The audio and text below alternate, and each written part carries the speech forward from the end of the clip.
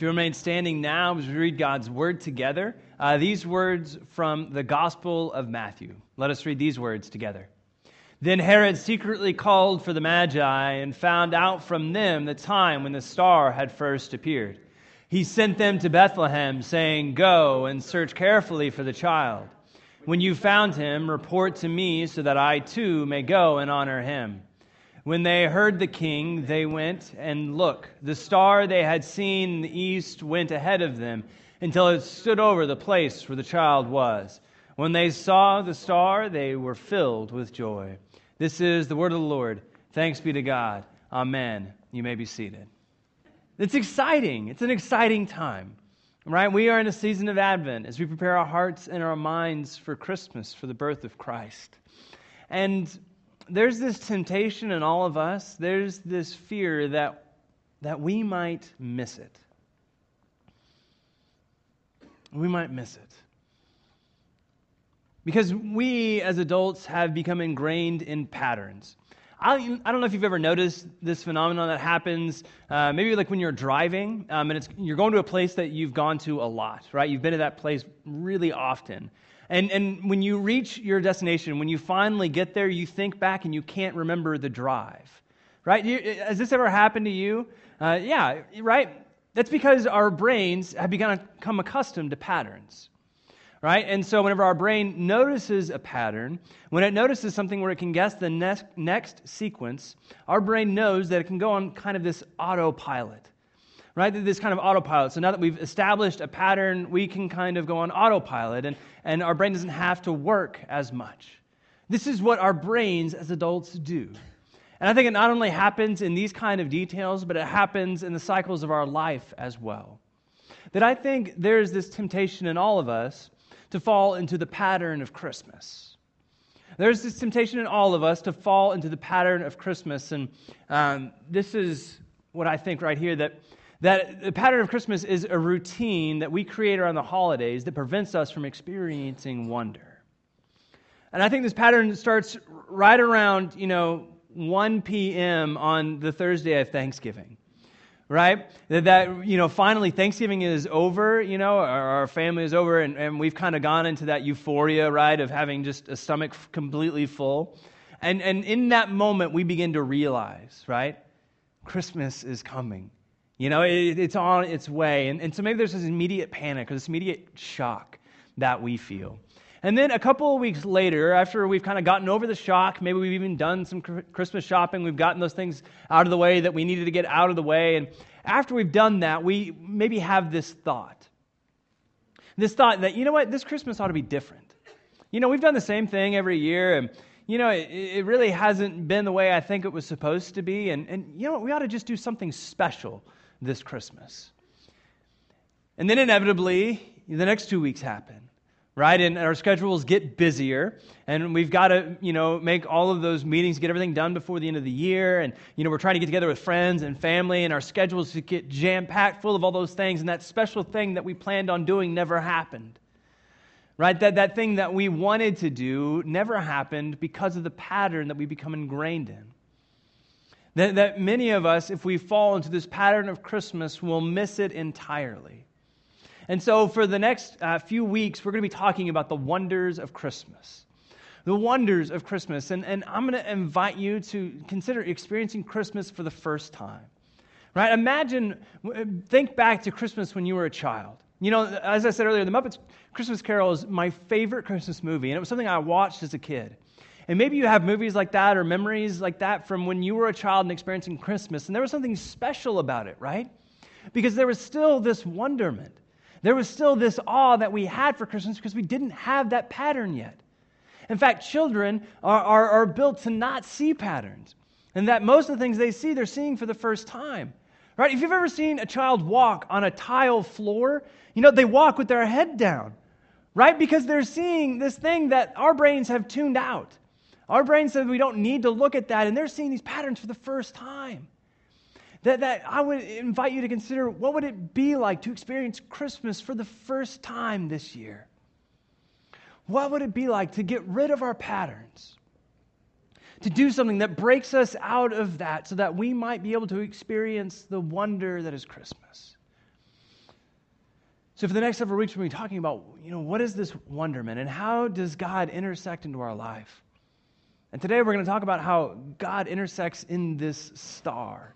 In the seemingly mundane, minute details of our life, God intersects, God comes to us. But we have to break out of those patterns to see it. And we're not the only ones who fall prey to this, right? In fact, people for centuries and millennia have been privy to patterns and fall into these patterns of over and over and over again. What we read of in the book of Matthew is of King Herod. Right? Herod was a bad guy. If you were in the ancient Near East, anytime his name was mentioned, there would be booing and hissing. Right? That Herod established a pattern of fear and competition. Herod was not a good guy. He was a Roman king who was raised in a Jewish household, and he was appointed king of the Jews by the Roman Senate in 40 BC. He was appointed king of the Jews when he took over Jerusalem from the Hasmoneans. By military overthrow, he brought a military in, by brute force took back the Jewish temple, and at that moment, by the Roman Senate, he was appointed king of the Jews. A little bit later, he began construction on the second temple. The first one had been destroyed, and he believed that his name was going to be known through all of the buildings, all the monuments that he could erect for himself. Right? Herod was one of these people that believed that he would live on forever through all of these projects that he had started, and the temple was one of those things. And he started this construction. It wasn't finished until 62 AD. But Herod was one of the people who established this pattern of fear and competition, so much so that he killed his wife and his 2 sons to protect his throne. That he feared that they would try to remove him, and so he killed his wife and his 2 sons, all because he's established this pattern of fear and competition. Herod was a bad guy. Just to give ourselves some visualization of who this is, we have this sketch from antiquity here. This is King Herod. He gets later called King Herod the Great. Here we have a painting of Herod from the 1400s. This is the taking of Jerusalem. You can see the temple there in the background. He's there in the middle with the sword. He just really looks like a bad guy. Just to give you some context, this is a picture of Herod from Jesus Christ Superstar. He just doesn't look good, right? He's the 70s, man. That was interesting. So we have King Herod. King Herod was this bad guy who has established this fear, and that everyone who knew him would quake in his fear. But what about the people who didn't know him? That's where these magi get introduced. We read the story of the birth of Jesus from the Gospel of Matthew, and the Gospel of Matthew uses this term magi to refer to the people who came in to visit Jesus. And if you're thinking about the Christmas story in your own head, as you think about the people who visited Jesus, we use some different terms over and over again. These magi were really just Gentile astrologers. They were not Jewish. Scripture says they were from the east, somewhere maybe in Arabia or modern-day Syria or Turkey. They were Gentile and they were astrologers. They were people who had been watching the stars. That's how they made their living, actually watching the stars and trying to predict the future of what was going to come. This is who they were. And again, as we think about that Christmas story in our own head, if we were asked to just give a recounting of it, we might not use the term magi, right? Maybe one of the terms that we would use is wise men, right? The 3 wise men. And that comes from the Old Testament. The Old Testament constantly talks about wisdom, especially in the book of Proverbs, and in Deuteronomy it actually talks about, wise people and what those do for a country. And so many times we use this term wise men, we translate magi into wise men, but it doesn't necessarily fit. And another term that we might use are the 3 kings, right? We don't know that there were just 3 people. There were 3 gifts, and so we assume there are 3 people, but that doesn't what Scripture tells us. We also assume they're kings. This comes from the prophet Isaiah, who predicts that royalty will come and bow down before the Messiah, the anointed one, the one we know as Jesus Christ. And so we might think it was these wise men or these 3 kings, but in the Gospel of Matthew, he uses this term magi. I think many times we try to normalize this story. We try to normalize, the birth of Jesus Christ. and make it something kind of predictable. But the truth is, there was nothing normal about this story. These magi come, these Gentile astrologers, these star watchers, these people who didn't even know the Old Testament, these are the ones who came and visited Jesus Christ. That God, the creator of the entire universe, the one who spoke the world into motion, chose to come in human form, and he came in Jesus Christ. He came in Jesus Christ, and the first ones to pay him homage, the first ones to give him the proper honor and respect were these Gentile astrologers, these star watchers, these people who didn't even know the prophets, didn't even know who he was, but felt called to be there at that moment, and they showed up. I wonder if God did it again.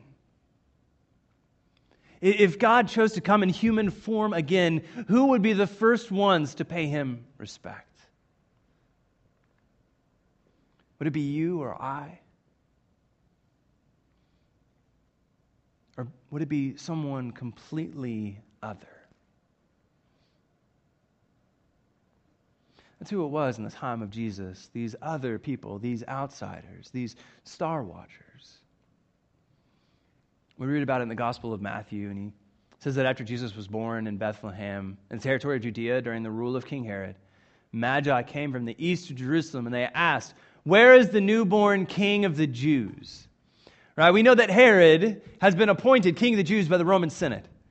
Right? We know that his title is King of the Jews, and the Magi come and they ask, "Where is the newborn King of the Jews? Where is the new one?" They said, "We've seen his star in the east, and we've come to honor him." And when King Herod heard this, he was troubled, and everyone in Jerusalem was troubled with him. Herod was troubled, and everyone in Jerusalem was troubled with him. I've been thinking a little bit about this passage in particular and trying to figure out how to compare that. And I kind of compared it to my friend Mitch.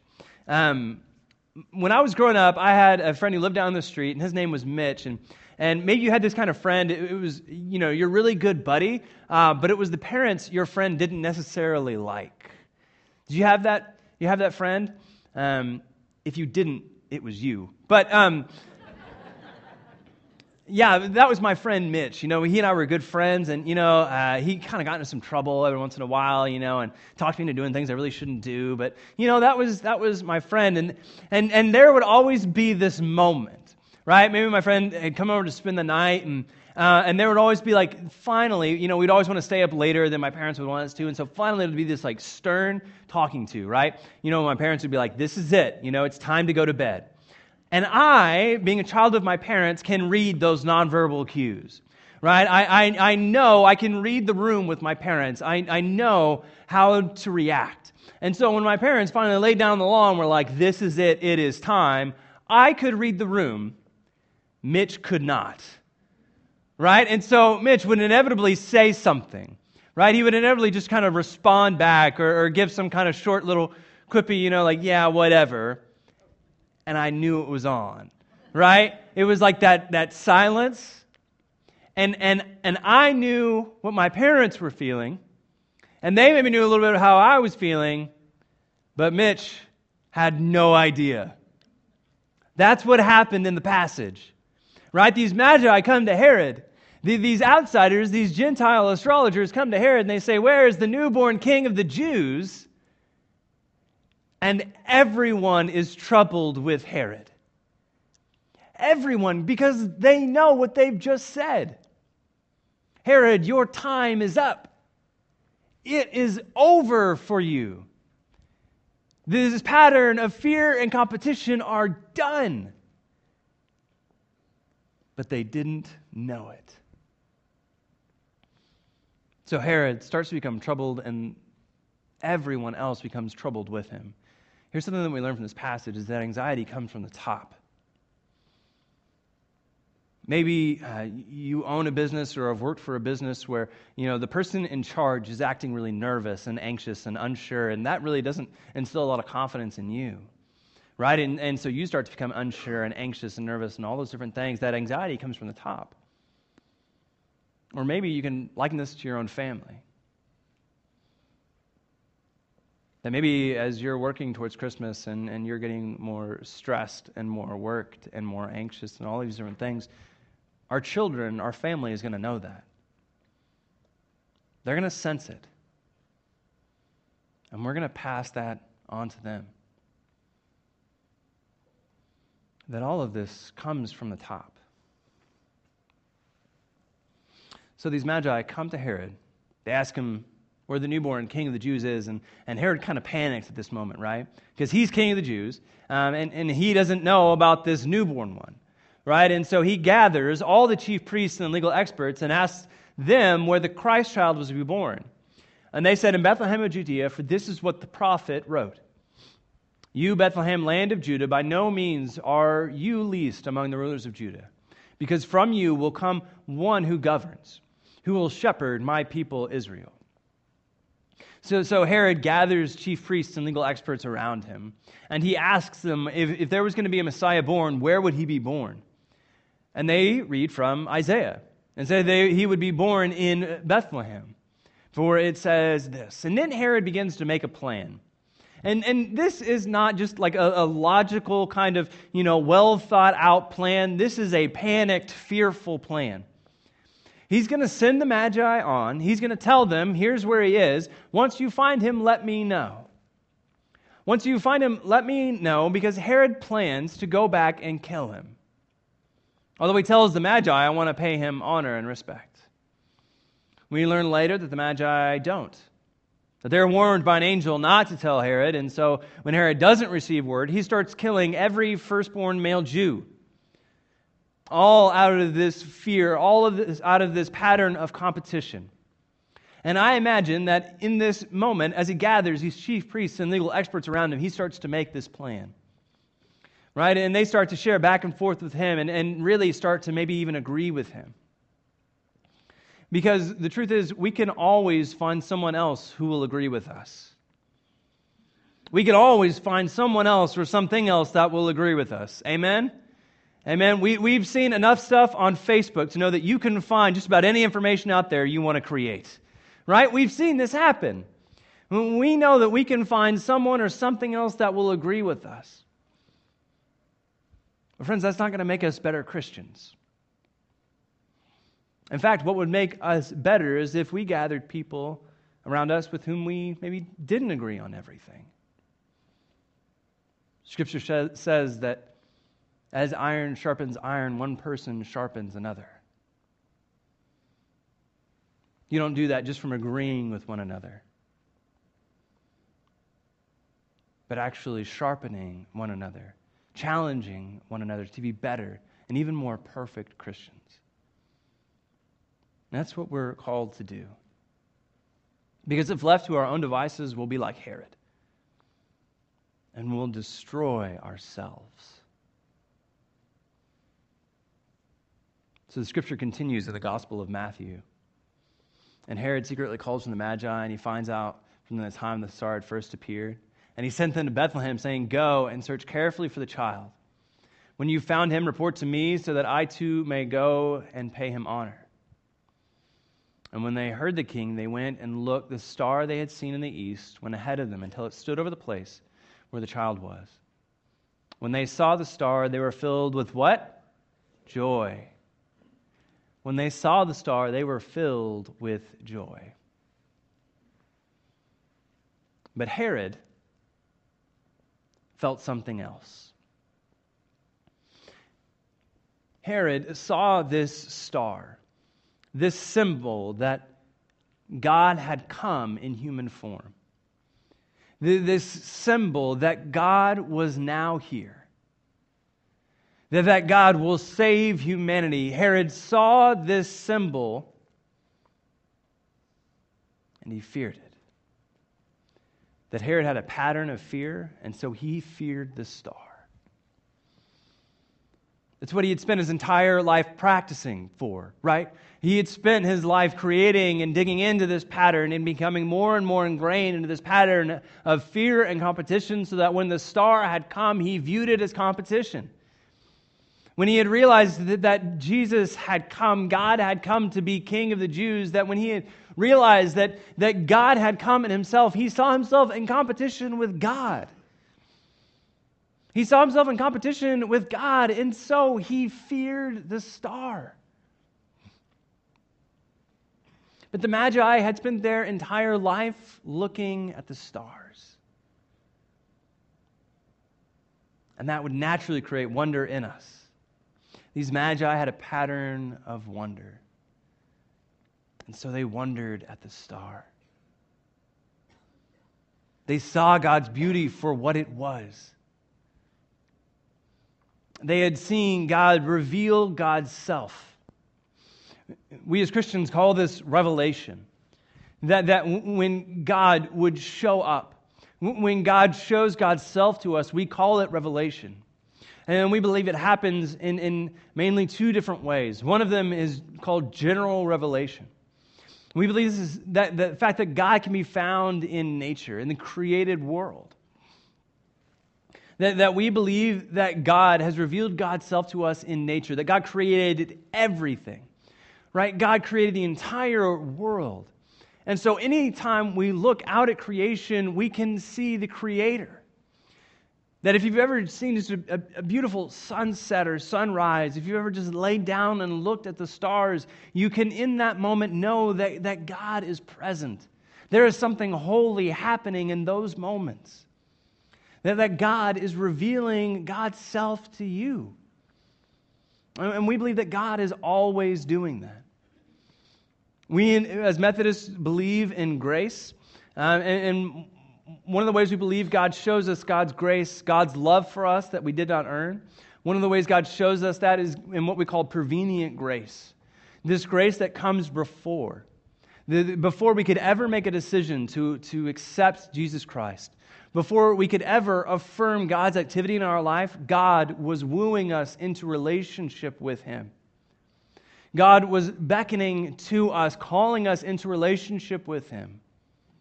And one of the ways God did that is through general revelation. Another way God did that is through what's called special revelation. God revealed God's self to us in Jesus Christ. That was special. It was specific. God said, this is what I meant. This is what the kingdom of God looks like. And then once Jesus ascended, God began to work on the hearts and minds of the apostles and later on the writers of the books of the Bible and inspired them so that we might have something that we can point to, saying this is what it is. This is what God meant. This is the kingdom of God brought here on this earth. And we believe that God is constantly revealing God's self to us. God is constantly revealing God's self to us, but we have to stop and notice, or we'll miss it. That God is constantly sending stars to signify His presence. We just have to break out of our patterns in order to see it. We have to stop this pattern of Christmas. We have to stop this pattern of anxiety and worry and fret. We have to stop this pattern of toil for nothing, or we'll miss God revealing God's self to us. And so, in your sermon notes, I have just some suggestions, some things that might help break us out of this pattern. And one of the things I would invite you to consider is to plan on giving to the Christmas Eve offering. We'll have 4 Christmas Eve services this year, and every year during Christmas Eve, we take up an offering. And that offering doesn't go into the general budget, it doesn't pay light bills or salaries. That 100% of the Christmas Eve offering goes to mission, to actually help share the kingdom of God with this world. And what we are asking this year is that you consider what you are spending on yourself and your family this year for Christmas, and that you would add $1 and give it to mission to honor Jesus on His birthday. so that we can truly say that we are giving more to the mission of Jesus Christ than we are giving to ourselves. I would invite you just to pray about that, consider that, talk about that with your family. What does that look like? Some of us might say that, I can't do everything that I do during Christmas and do that, and you're right. That we might have to make some sacrifices in our life in order to see this done. And friends, that's what it means to break out of this pattern. That's what it means to change something, to make this year different. Or else we'll miss it. So I invite you to consider giving to the Christmas Eve offering. Maybe even invite someone else to church. We know that this is the time of year that people who have no faith background or not involved with the faith community, this is the time they start thinking about that. And if that's you here, I just want to say that you're welcome here and how glad we are that you are here. This is really a church for new people, and we just want to say welcome.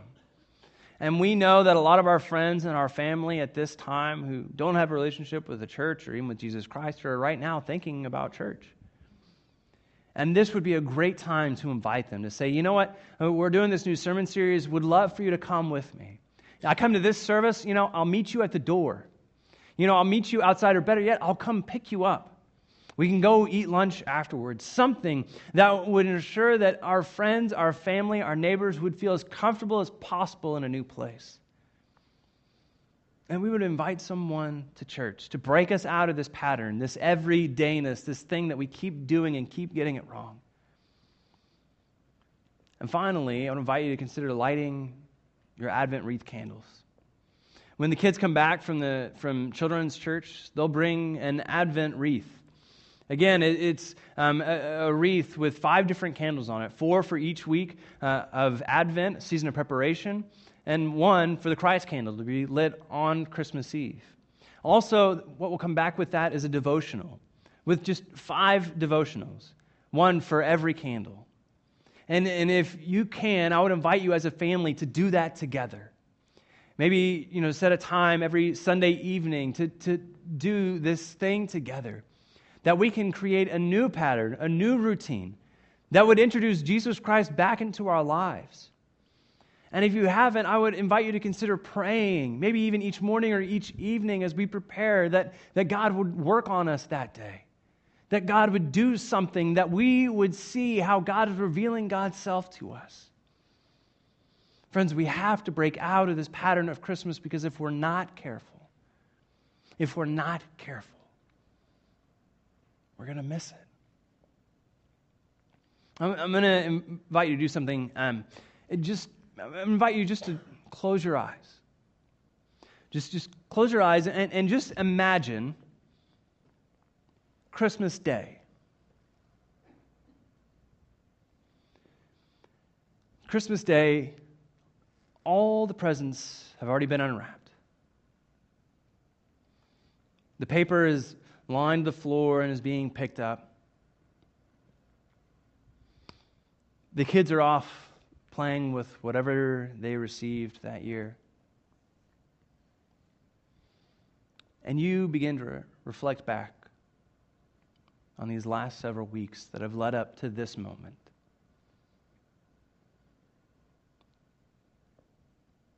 That you have spent your time, your money, your energy. You've spent all of that on something.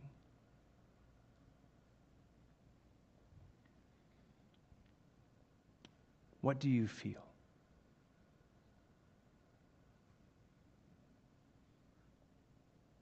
Did you spend all of that time, energy, resources?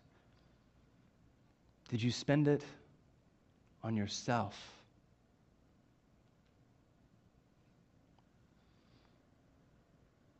Or did you spend it on working to bring the kingdom of God to this place?